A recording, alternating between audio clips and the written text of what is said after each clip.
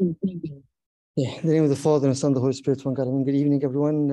As we continue to study the book of Joshua, again, book of victory, book of power, book of encouragement, and book also of conviction. As we said last time, how Joshua, the leader, right, and he's going on with his own plans and own strategies and forgetting and ignoring in a way that there's something wrong in his midst, in his command, under his command. So the idea again of as we go on and as we see the journey of the people of Israel from, as we said before, from ups and downs, from valleys and hills, you always definitely kind of reflect on ourselves and see where we're at with this. We finished kind of chapter 7 last time, which is again we talked a lot about the problem, what happened in the city of Ai, and the punishment and the sin itself. And we spent some time last week kind of digging into what exactly was the sin of Achan, the son of Carmi. If you remember the few things, starting from the second time, the second look. Remember that we talked about the second look. He's looking, and he's not only looking, but he's looking and looking, right? Which is the same thing with our thoughts. You can have that first thought and can start to let it go or control it or try to divert it, or you can take that thought and think again and think again and think again, and before you know it, it becomes an actual issue. If you remember, we said like those 5 steps of the process of the thought before it is actually an action, which is you're under the assault of the thought, right? And then you kind of start to play around with the thought itself, and then you give consent to the thought, and then the thoughts start to take over everything and control you, and then it becomes an action. So till that time, you can still have that room and space of blocking and still diverting that thought before it becomes an action. And the irony of that all those things happen in just a few seconds, right? So you're not just gonna sitting and waiting and say, okay, let me see what is the next step. No, things happen like that, right? And before you know it, either you're out of the woods or you are deep into the jungle, right? Under attack. So just something to understand and something to look at as we are going on with the chapter and the book of Joshua. Remember also, as we said, that it's not just a story, but it's our story. It's our story.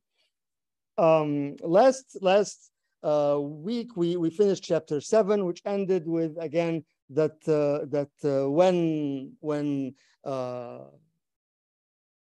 Joshua kind of realized that there is a problem after God told him that there is something wrong in you. And then they start calling in tribe by tribe, family by family, clan by clan, till they came up to the Achan, the son of Carmi, and then he was punished. And then at the end of chapter 7, it says that and Joshua said, why did you bring trouble on us? Remember, Achan's name is the troubler, troublemaker. So here is saying, Joshua is actually like, okay, not only that your name is this, but you also brought trouble on us. Why did you bring trouble on us? The Lord brings trouble on you today, and all Israel stoned him with stones. They burned them with fire and stoned them with stones. And they raised over him a great heap of stones that remains to this day.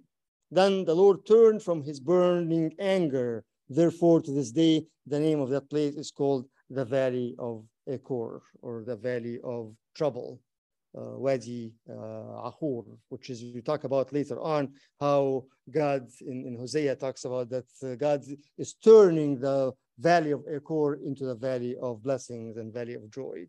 Right. So that was the end of chapter 7. Yes, David.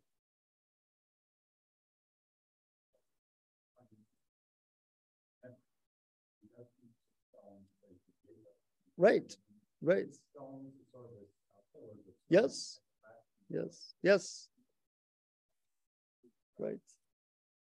Right. And we've seen again the 2 sets of heaps of stones after crossing the Jordan, right? So there was one of them which is memorial for everybody, and then there's the one that Joshua kind of left in the bed of the river itself, covered, right? So it's interesting, really, when you look at the text and see, okay, what kind of heap of stones are we having, right? Heap of stone for a memory, for sin and for punishment, or heap of stone for glory and victory and rebirth and new birth. So with that, you see, come to chapter 8, and chapter 8 is very, very also amazing. Just kind of, you can go through it, through the text, and see exactly how God is dealing with his people again, and how God not only with his people, but how God is dealing with us, because at the end of the day, as we said before, this is our story, right? So you see, it ended chapter 7 with what? That God was what? Returned from his anger, right? Returned from his burning anger, even not just anger, right? That 7:28, and they raised over him a great heap of stone. Then the Lord turned from his burning anger, not just anger, burning anger, right? As that kind of affirmation of how much sin was or had that impact on God. That's in chapter 7:26. And then going from this to chapter 8, I'm going to read several verses first before we get into it, because the text is very important, and the turning point of the repentance, or not the repentance, of acknowledging the sin and removing the sin, you see how much that actually turned everything in 180 degrees, right? Which is, again, it's a very encouraging thing, because for us, again, yes, we can fall. Yes, we can be defeated and beaten in Ai, but that is, again, not the end of it.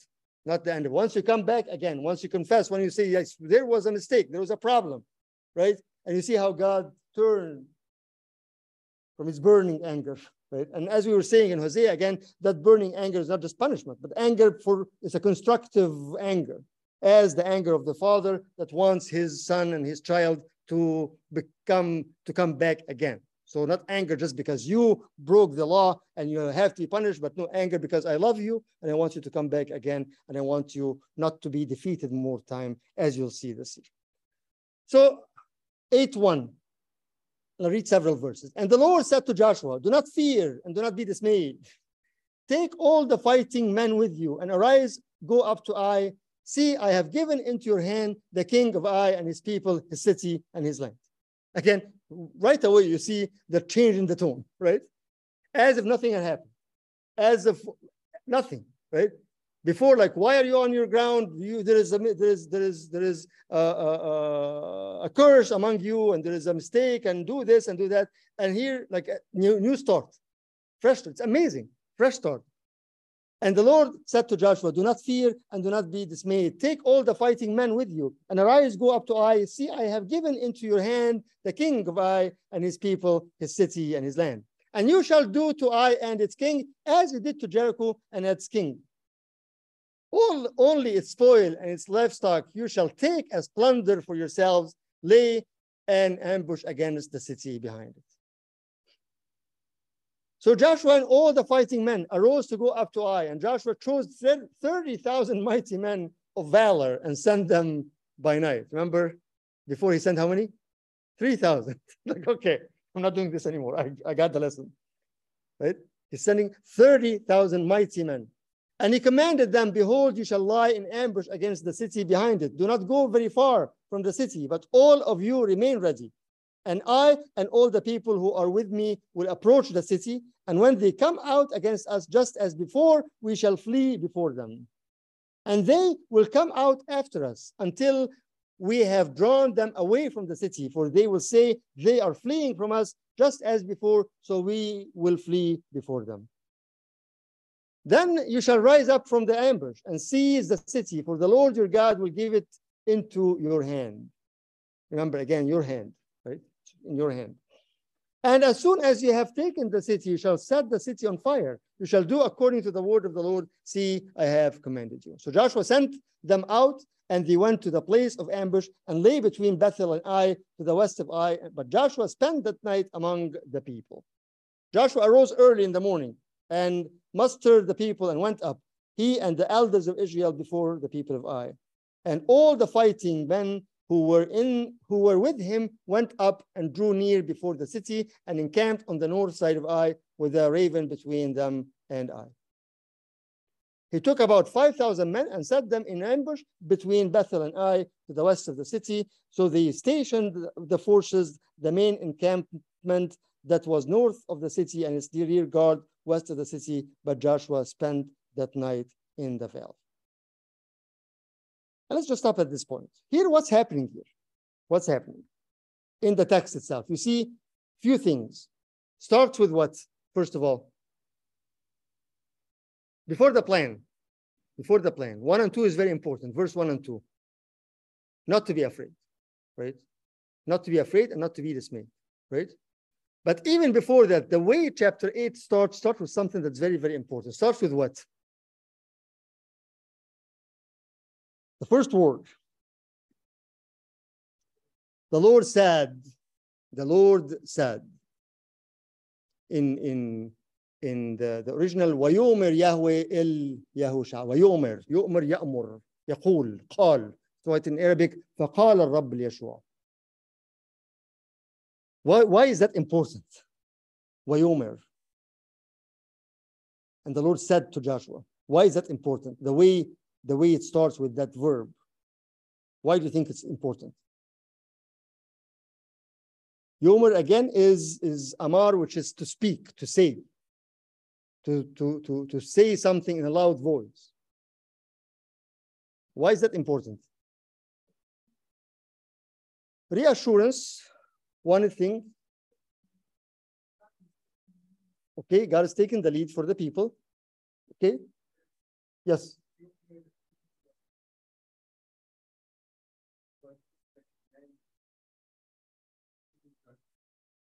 Commanding in a way of giving direction, right?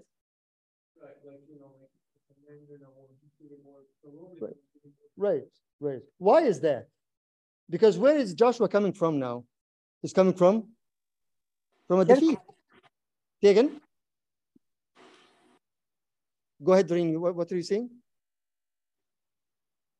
Oh, nothing. I didn't say anything. He's coming from a defeat. He's coming from confusion. He tried to do things his own way, right? But what happened? There was repentance. There was removal of sin. There's coming back. And now how to move on after this is according to God's instructions. For us, what does that mean? Where does God speak to us? Through the scripture, right? So when we are confused, when we are falling and we don't know how to come up again, when we try to figure out things and see exactly, okay, so which way should we go? Then it's amazing, because at that time, yes, God was speaking to Joshua, but now he speaks to us through what, as St. Paul says in Hebrew, speaks to his people through his prophets, through the word, right?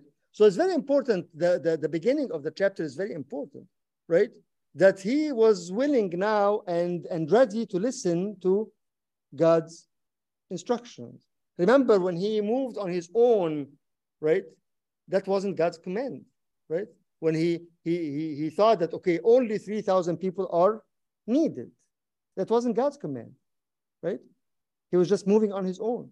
But as part of God's restoration for him, before even the encouragement, there was the word of God. There was the voice of God, right? And I think it's very, very important for us when we are in that position and knowing how much the word of God is a word of instructions before it is a word of encouragement, right? It's a word of instruction before it is a word of encouragement, right? Because many times we're looking for the word of what? Of encouragement. But we forget that it's also, Yes. Encouragement for whatever. I just want the word of encouragement that I know you're there and I'm going to do whatever I want to do, right? But before the encouragement, there has to be the instruction. And I have to be willing and able to listen and to hear the word of the instruction before even the word of encouragement itself. Yes. Yes.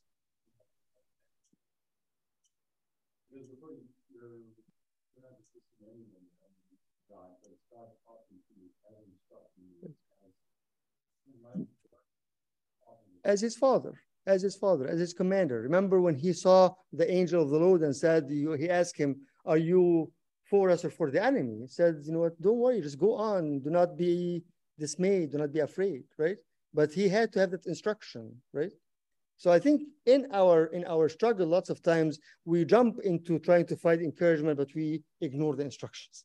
We don't want to hear the instructions, right? And it's a problem when we don't want to hear the instructions. That's exactly what happened with Achan, by the way, because as we will see in just the next verse here. What else from this? Then the Lord said to Joshua, the Lord said to him,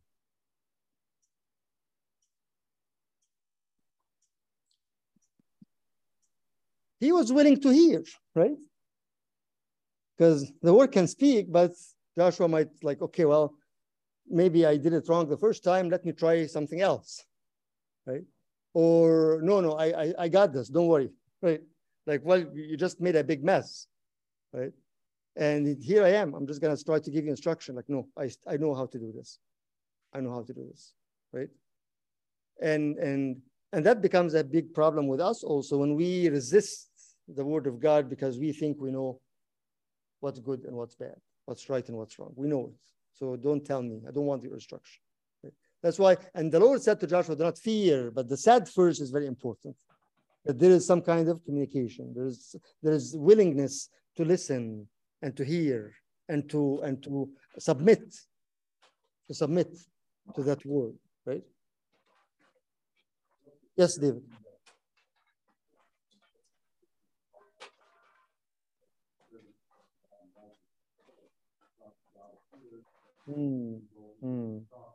No. Yes, it was right. It was simple way of communication, right? Yes. And I think another point, David, is again, our falls makes us more vulnerable and make us more, should make us more sensitive to hear the word of God. Because it could do the other way around, right? Could build resentment. Like because of my past experience, because I've done this and done that, because, you know, where were you, God? You know, yes, I did it on my own, but you should have been there helping me. You said from the beginning, I'm going to be with you and I'm going to help you. Don't be afraid. So why didn't you fix my problem, right? And a lot of times we think this way. Like, where are you, God? Yes, you know, I made a mistake, but why didn't you stop me from doing this, right? Right? Because no, you have your choice. You're making a choice. So our past mistakes should make us more sensitive to listen more careful. But sometimes it makes us more resentment, right? Again, why is that? What's the thin line between being resentment to the voice of God and being more sensitive to the voice of God? What do you think? What makes us more inclining towards actually, no, I'm going to pay more attention. I don't want to mess up again. Versus, no, you know what? I'm just done with you. I'm going to do whatever I can and just, you know, I'm responsible for my actions. Prayer is one thing. Albert. Okay, yes. Yes. Right. Yes. If you are already living, that's why we say before, like if we are, it's not something that's away from the actual life itself, that I have that relationship with him already, right? Again, back again to the child and the father, there is a relationship. So even if the father lets me do my own things and mess up, I don't still doubt his love, right? And no, I'll come back again to him. Please tell me what to do this time. I don't want to mess up again, right? So the basics understanding of the love and the trust and the responsibility makes me come back again and say, you know what? Please help me this time, right? But if that trust is broken, then okay, like I'm not going to ask you anymore because you let me even mess up the last time. You weren't there for me, and I don't even trust you anymore. So just let me do my things. Yes, Dave.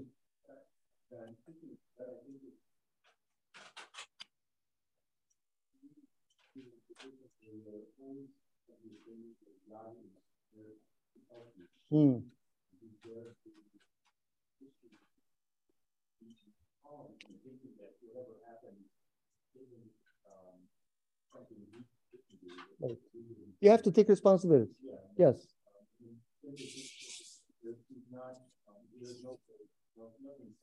Right. He just. then he goes into deep repentance and Right. forgiveness and pleading for some answer. Right. At that point now He's thinking. He can distinguish the voice. Yes. Yes. Yes. No, but that's right. But that comes, as we were talking last time, it's like part of the package of being, again, prideful. Like, okay, I know what I'm doing and I know what things are. So, you know what, I will not wait. I'll not wait to hear the instructions. Right? How can I hear the instructions? Again, being in prayer, being in life of repentance, being in continuous connection, and as you say, being in tune with the Holy Spirit. So then we can actually decipher whether this is something that is from God or not. And that's why, again, the great Antonius says that the greatest virtue is what? To have the spirit of discernment. Exactly, the spirit of discernment. To discern, right? And that spirit of discernment is actually from the Holy Spirit. So it just doesn't come like this. So here, this is all, again, that the Lord said, and the Lord said to Joshua, do not fear, do not be dismayed. So there was the instruction, and then there was the encouragement. Now, do not fear and not be dismayed. Dismayed is actually interesting. It's like, do not be crushed, right? The word itself, dismayed, is in Hebrew, hatat, which is hitat. so from it, the Arabic. So it's like you're crushed, you're breaking pieces, broken. So do not be broken. Right? It's interesting where the Egyptian dialect comes from the Hebrew, hatat, hatat, to be broken in pieces. That's dismay. Dismay doesn't have that meaning at all. Like, what is dismay? Like, it's totally very weak, very weak, right? Yes, tarta'ab, just shaking.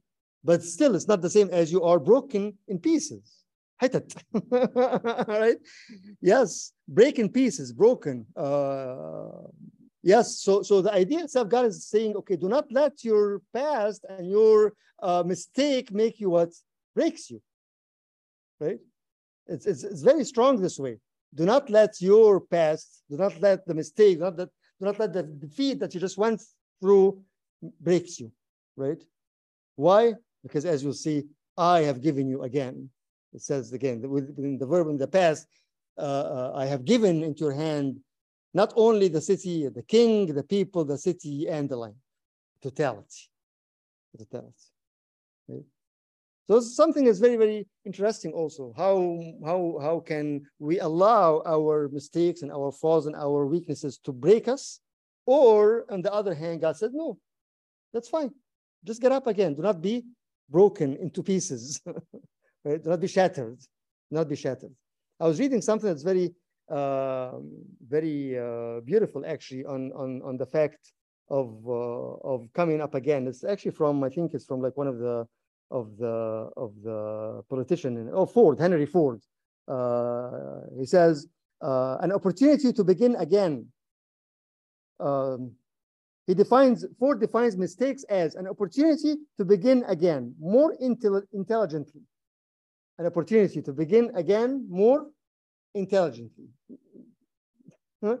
Like, think more, right? Like, think what happened when you fell, and be more intelligent about it, right? Be smart. So it's an opportunity to begin again more intelligently. This is yeah, something that's very, very interesting, right? And I think we need to if we look at our life and our struggle in everything, because again, as I always say, we cannot separate between our spiritual life and our practical life, but it's all one thing. It's all one thing, but an opportunity to learn more intelligently. Be smart, think exactly, okay, why and what happened, and think about it. Because of that, again, the text here is very, very straightforward. And the Lord said to Joshua, do not fear and do not be dismayed. Take all the fighting men with you and arise, go up to us. So here, the Lord was very clear. Go take what? All of them. Don't make, again, be smart. Don't make that mistake again, right? Before you went on your own and said, it's a very small city, I can just take 3,000 people. Here, it was very, very straightforward, right? Take all the fighting men with you. And arise, go up to Ai. See, I have given into your hand the king of Ai and his people, his city and his land. The totality of the victory, again, right? That's what we, again, that's why we say, compare Joshua to Ephesians. Ephesians will say, blessed you with all the heavenly blessings, right? All the heavenly blessings. Here is the totality. And as you see, if they didn't take and claim all that totality, they don't have what? Full victory. They had, as you will see, they had to go back and burn everything, right? Go back and take everything. Well, they flee the land already. It's ours. Like, no, that's not the total victory. That's not the total victory. But then verse 2 is kind of actually, as I was reading through it and listening to some thoughts about it, it's very interesting because in verse 2, the Lord is telling Joshua and the people what? You shall do to Ai and its king as you did to Jericho and its king. Only its spoil and its livestock you shall take as plunder for yourself, lay an ambush against the city behind. So here he's telling him and them two things. Number one is what? You shall do to Ai and its king as you did to Jericho and its king. What did they do to Jericho? They destroyed the city, okay, and killed everybody. Yes, destroyed and killed everyone. Yes, destroyed and killed everybody. But then here is something extra, because then, as we said, Jericho is the first fight, the first city, so everything should go to God. Here is what is he telling him? Keep for yourself. Keep for yourself. Look at this and look at the sin of Achan, the son of Carmi. Okay? What did Achan do? He took his spoil for himself. If he could have waited just 2 days or whatever those is, the Lord would have given him everything. And it's a huge lesson for all of us. If we can only wait and not take things with our own hands. Right? He did the same thing, just a few days, while God will tell him exactly what he have done as a mistake and as a sin and in secret and went and hid the things. It's right there. Like, if we only can wait, we can only wait. God will give us everything. It's very amazing, very amazing. Like exactly see how the irony of the mind of man and the desire of man and the impatience of man, right? That, okay, no, I don't trust this guy. I don't know what's going to tell me. He's not paying attention to me. You know, my needs right now, my thoughts right now, my lusts right now, I'm going to have to take it on my own. And all the things, we spent like a full chapter, right, about the sin of Achan, the son of Carmi, while he could have just waited. It's right there. Take everything for yourself. It's all yours.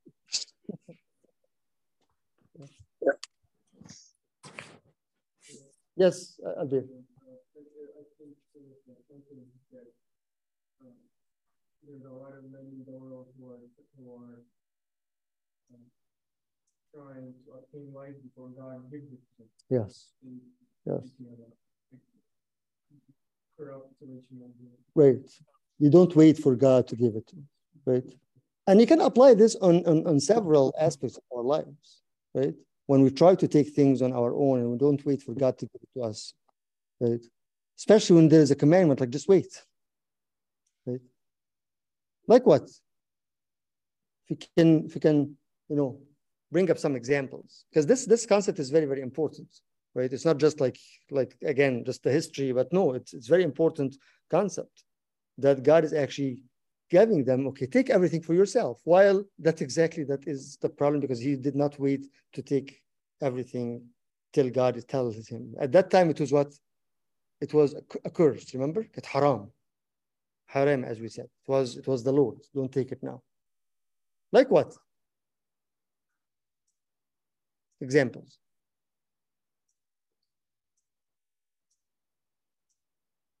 I think we live in a culture of gratification. We have needs to have things like Yes. that, part of it. I mean, where we think we can get satisfied with anything we want instantaneously. So there's not a patience. There's no patience. No. Right. Yes. You question it, you don't think that. Yes. Definitely. That culture is pushing us to get everything right on the spot, right? Right.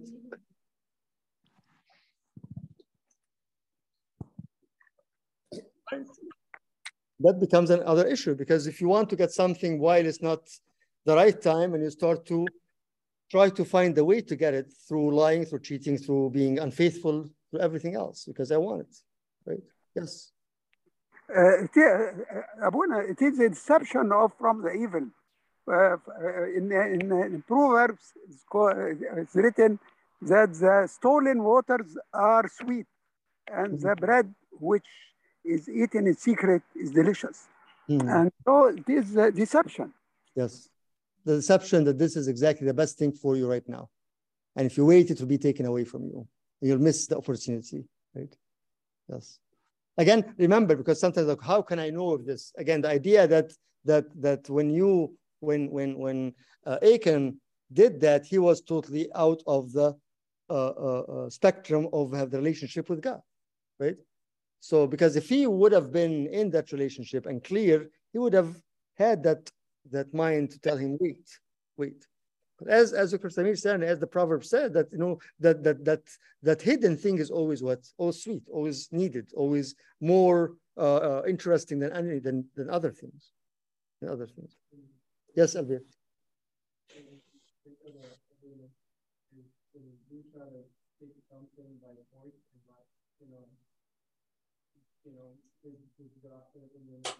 Yes. Yes. Right. Yeah, so when you start to take something out of your own without patience and without waiting for God, it ends up even worse, right? We were reading this in Hosea, when we said that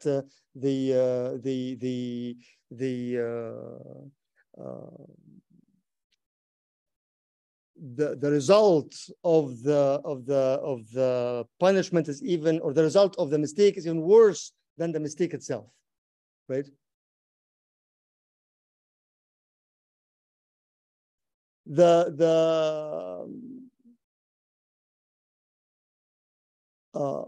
There's a question, when do we speak up and when do we wait on God to act? I think, again, as I'm saying, it is all within the realm of the relationship itself. When I am, the main purpose is that thing will strengthen the relationship, will strengthen the relationship between me and God, between me and the people. When things will not impact even the other people, like Achan, the son of Carmi, his mistake impacted the whole nation, right? So when I am in the realm of that relationship itself, I will be able to know when to really say, okay, this is something that I can wait for, or something that I have to actually move on and ask, right? But the idea not only to take something that's like materialistic, but even if it's something for myself, whatever that is, right? Gratification, as you're saying, or justice. Justice is a big thing, right? When can I wait for God's vengeance and God's to interact, and when can I ask for my own justice? It's a very, very could be very gray area, right? Right? Yes, Albir.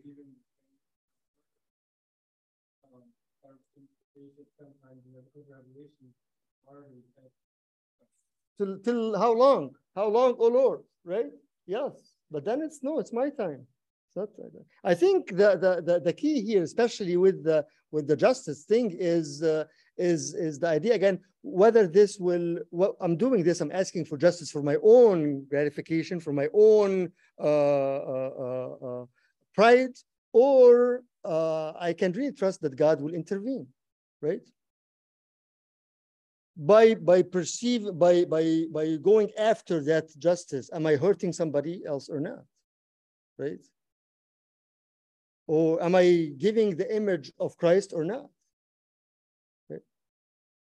It's interesting. I was just reading this, like in Corinthians, 1 Corinthians, when St. Paul is talking, the people of Corinth were what? We're suing each other every day, right? And he said, like, how could you be as Christian, as faithful? You're taking your brother to the court, right? I said, no, don't do that. Let God be the one. So don't take your case to the court. It's in 1 Corinthians 6 or 7, I think, right? So that's a very interesting concept. Why? Because again, the idea of you're breaking the body of Christ, you're breaking the relationship, right? You're asking for your own justice and you're taking your brother, who you probably is, you're right in that. But by just doing this, you're not helping the whole system, right? And that's where, again, the discernment comes. And that's where, again, the Holy Spirit comes as far as, okay, like, what should I do, right? But here is very important because that's actually saying, you know, the idea of, again, like, wait till God is giving you what you want. Yes, go ahead. Yes, I'll do. Okay.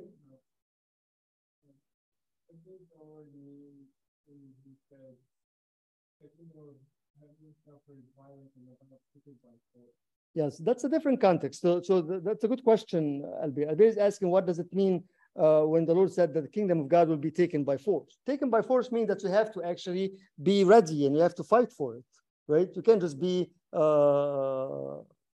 lazy or not doing anything and just, okay, you know, yes, no, you have to actually work for it. You have to fight for it.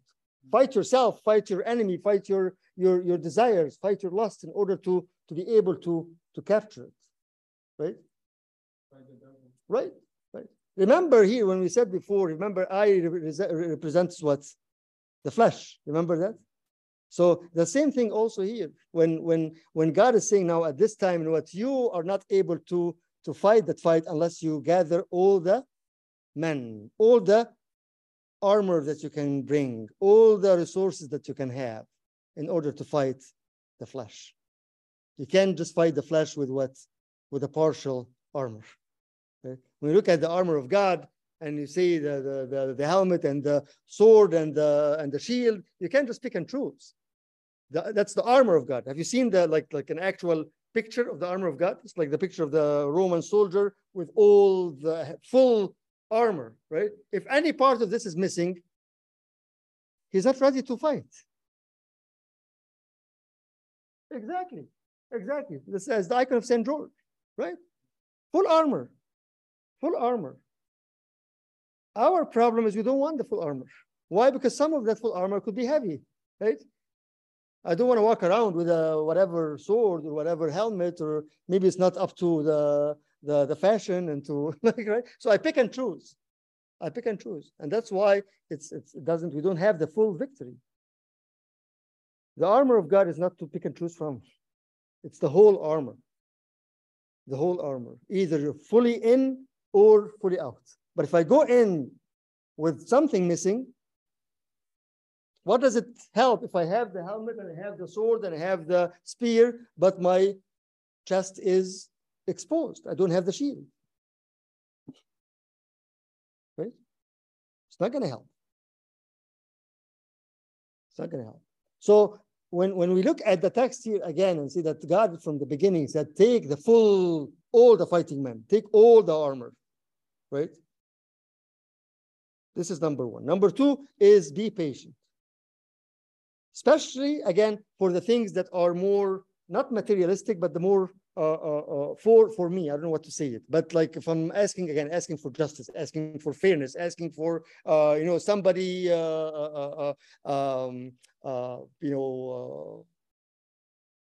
took some kind of honor or from whatever from me, right? And no, I have to deal with it the way I should and the way I think it's right. Just wait. God will give you everything in due time. Yes, David. 7 years. Yes, exactly. Patient. Yes. As you pray in the doxology, 7 years. Yes. Right. Exactly. Why? Because he had that full armor. And that's why the victory was fully also till now, after all those years. And that's what exactly said, I've given into your hand the king and the people and the city and the land.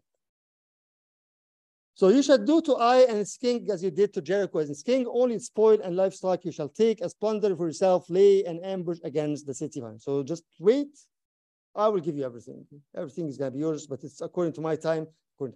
And then you start to give them what's after this, the strategy, the instruction, the strategy of the war itself, right? What did he do? Basically, what he did is that he asked them to have, actually, what they did is to ambush, right? So Joshua took some people and went in a plain area in front of the enemy so they can see them, right? And then you have 30,000 people hiding, and there's another 5,000 people hiding in another place. Where? Between Ai and between Bethel. Why? Because in case there is support coming, there is reinforcement coming from Bethel to help Ai, then they will cut it. Or if people want to fly or to flee from Ai to Bethel, they are hiding in the bushes between Ai and Bethel to cut that way, right? So what happened here? People, the enemy saw Joshua and the people, and as it says, they saw as before, right? So they thought that they are only few people and we can just come out and kill them.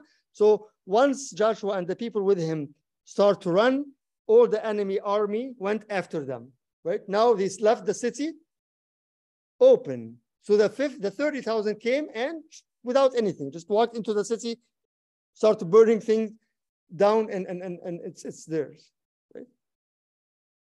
The interesting part of here is something that's very, very interesting in the text itself, in that whole strategy. What is it? What do you think? What do you think of that strategy, first of all?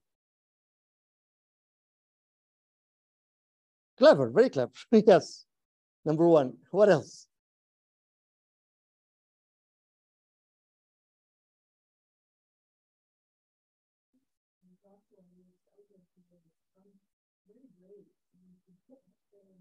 It's very brave also, because yes, they are going to drag and to draw the enemy out of the city, but some of them could get killed, right? So that's, again, they are offering themselves for the sake of the whole victory, right? Because they will be in the front line. They will be the people who are, the army is running after them.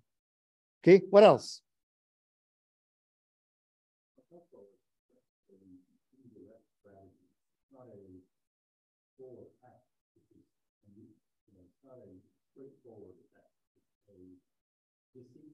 It's deceitful, yes. It's deceitful, yes. It's very clever in a way that that trickery, yes, yes, yeah, yes.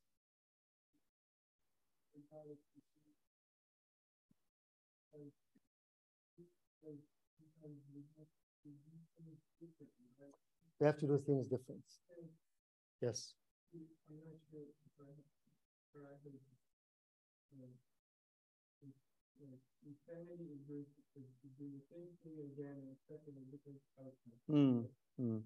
You can't use the same strategy in all the battles, right? And that's a very, very important spiritual skill. You cannot use the same strategy in all the things. You cannot expect this. Why? Because the enemy strategy against us is not the same, right? He's not always going to come and tell you, go hate your brother. No. One time he'll do this, one time he'll do something else, another time he'll do something else. That's why in verse 5 here it says, and I and all the people who are with me will approach the city, and when they come out against us just as before, we shall flee before them, right? And this is verse 5. Verse 4 before that says what? Something that's very interesting when you look at the end of verse 4. And he commanded them, behold, you shall lie in ambush against the city behind it. Do not go very far from the city, but all of you remain ready. All of you remain ready. Again, you're just not hiding in an ambush behind the city and just kind of relaxing. You're not going to sleep there, right? You're not just going to set your tent and just wait and drink some tea and some coffee and just wait till something happens. No, you are in an ambush. You are ready. Stay what? Stay ready. Stay ready. Why? Because once that will happen, you have to seize that moment. And I think it's a very, very important skill in our spiritual warfare. Be ready. Be ready all the time. And when you have a room and a place and an opportunity to take something, take it. Right? When there's time to pray and that prayer will really strengthen me, take it. Don't waste it. Right? When it's time to use the time wisely, right? Probably said this story before. Just remember it now. When I was visiting my uncle Abu Nabshoy in Australia a few years ago, and they had a big celebration and for the church, I think for his anniversary, ordination, 40th or something like that. And he didn't want to go. He's like this is all too much and too. So he went in and he was kind of like, I was holding his hand and walking. And then he goes, "What is this?" Celebration. Okay. And then he sat, and I sat next to him, and I can see that he's not in peace, like, you know, too much and people and talking and people coming in and out. And then I was bored, so I got my phone and started to go through the pictures, you know, just doing anything, right? And they looked at me, "تعمل إيه? What are you doing?" I said, "I'm looking at some pictures." And silly me, I'm trying to say, okay, this is my daughter, and this is Sharaf Min, and this mean, and this mean, and this mean. And then he looked at me and said, "في إنجيل? Is there a Bible in the phone?" I said, "Yes." Here in the midst of like probably at least 200-300, and the whole ballroom is crazy, very loud. It's very loud, right? And again, I'm killing the time. I just got my phone, as we always do, whether you go on Facebook or whether you go on just browse through the pictures or whatever. And he stopped me, like, "What are you doing?" I thought he's interested. So, no, I'm looking at some pictures, and here's my family, and here's this and this and that. Doesn't want that. He goes, he doesn't have, till now, he doesn't have cell phone at all. So he goes, "في إنجيل? Is there a Bible in that little thing that's rolling?" I said, "Yes." "Okay, open 1 Peter." I said, "Okay." And we opened 1 Peter and talked and talked and talked while the whole people are just like doing everything else. And I will never forget this. I will never forget this. A moment that he is ready to seize the moment and cannot waste that moment by just doing anything else that is useless. He's ready. He's ready. He has the full armor. And it really struck me, like, why did he think this way? I didn't think that way, right? Why till now, when I have some time, I'll just go on Facebook versus going into a verse and just contemplating about it.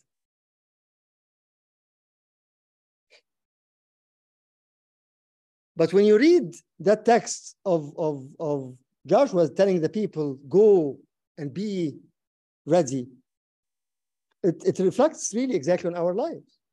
Right?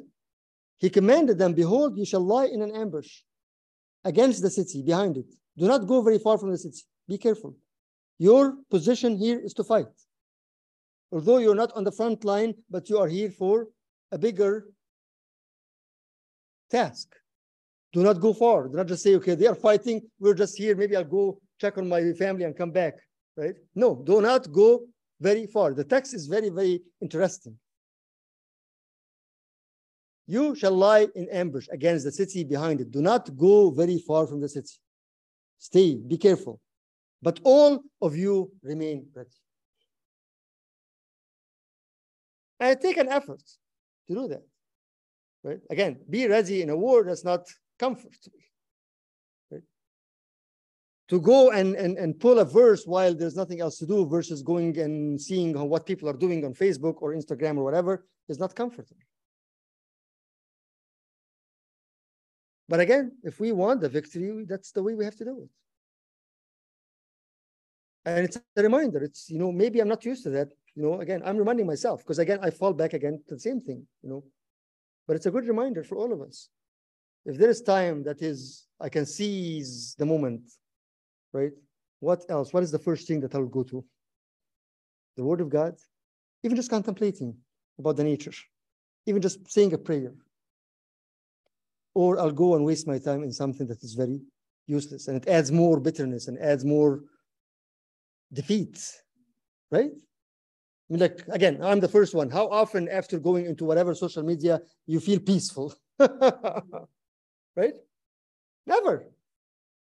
Never. Well, so-and-so is doing this, and so-and-so is having a good time in Europe, and so-and-so is having a party all over the place, and poor me, I'm stuck here not doing anything. It's all fake. It's amazing when you read this verse. It's really, really, really struck me, right? You are here in ambush. You're not here to enjoy or entertain. So Abu, that doesn't mean that we can have fun. Have all the fun, right? Have all the fun, but keep the mind with Jesus. That's what St. Paul says, right? If any entertainment, it's in Christ, right? If any talk in Christ, if any singing in Christ, if anything you do in Christ. So we're not saying that, okay, we should, be those extremist people and we don't do anything. No, not 100% not. But keep the mind connected. Why? Because you are in a war. A discernment again. Yes, exactly. Exactly.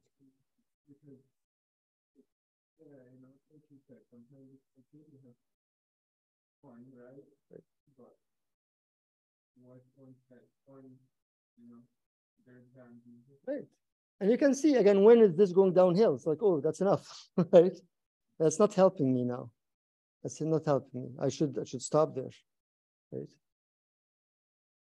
And that's where, I was talking to somebody a few years ago, was in Egypt, and we met with one of like a good big author and philosophical, Christian person. We're talking about things, and I said something about that the enemy always attack us through our weak points, right? Our weak. He said, no, through your strong points, not the weak point, because your strong point is your weak point. And if you think of it, that's true. If I'm so strong in my personality, right? Actually, it's my weakness, not my strength. Because that pride is going to be what? My flaw, right? It's amazing in the scripture here, in that particular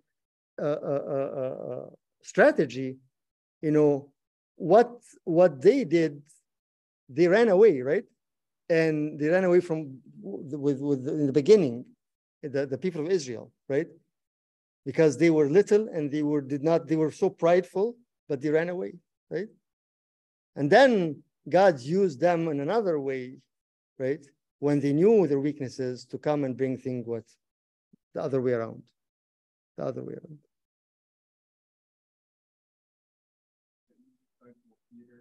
Like Peter, right? Like he was one of the closest disciples to God, and one of the most confident. Yes, and outspoken and running right away, and the first to say and the first to reply. And he used this as what? Remember, this is your strength, but actually this was going to be your weakness. That's where you're going to fall, right? Because when he was so strong and so outspoken, and that's when he denied, right? That's when the Lord tell him, stay away, Satan, right? Because he was very outspoken and very strong in his faith. Like, there is no way you can be crucified. Like, that's not you, it's Satan that's talking, right? So be careful, be careful. Our strength is actually our weaknesses, right?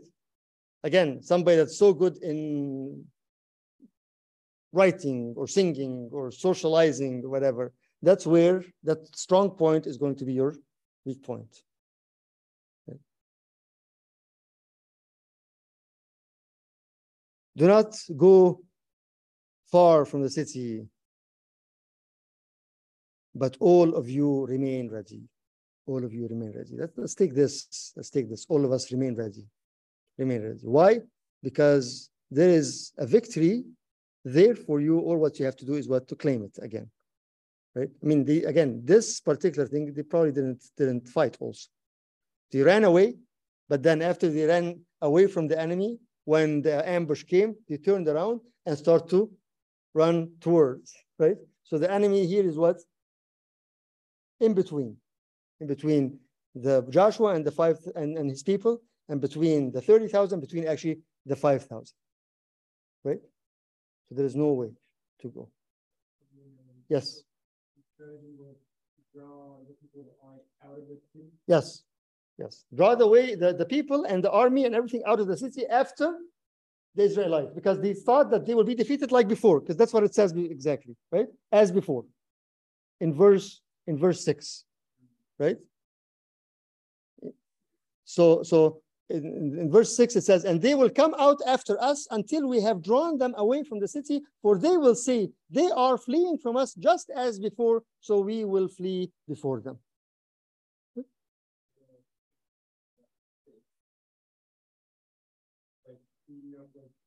Those that were strong and were close to like victors and close to like a lot of confession,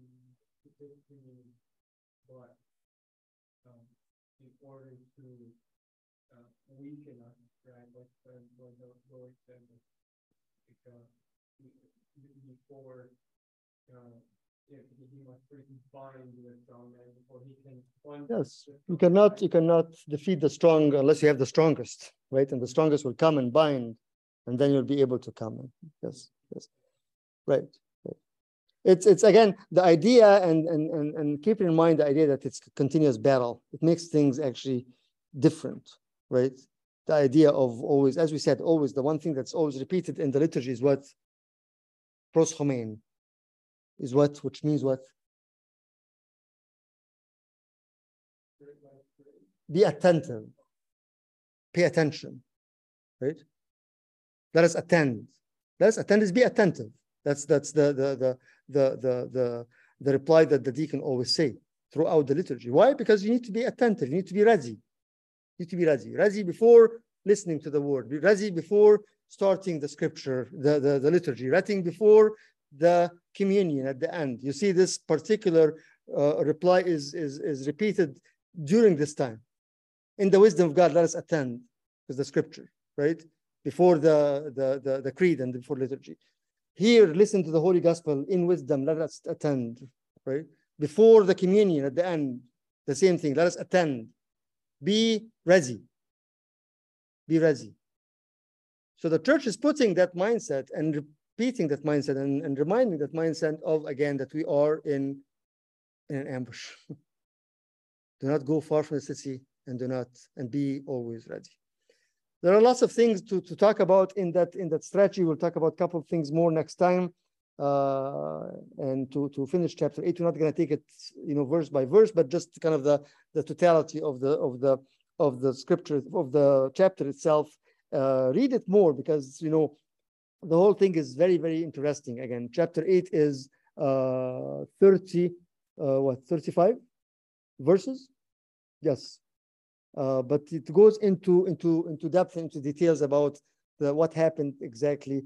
So we'll cover more of it next time, and then we'll move on to the next chapter. Any questions or comments at all?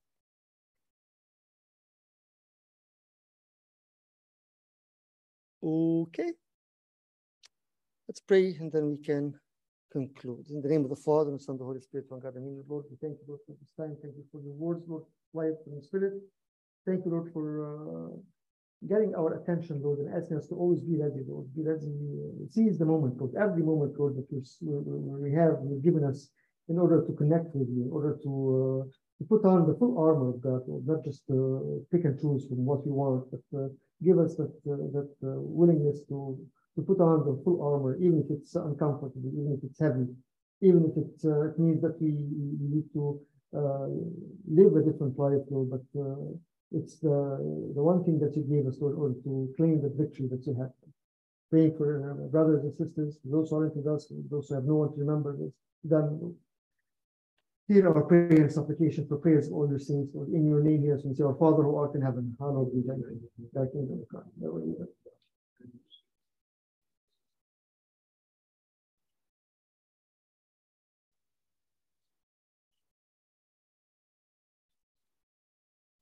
May the love of God the Father, grace of His only begotten Son, the King of the Holy Spirit with you. Go in peace. Peace be with you all. Amen. Have a good night, everyone. Thank you. Thank you. See you tomorrow. Thank you. Thank you, Bishop. Take care. Peggy, good night. Dr. Alfred, good night.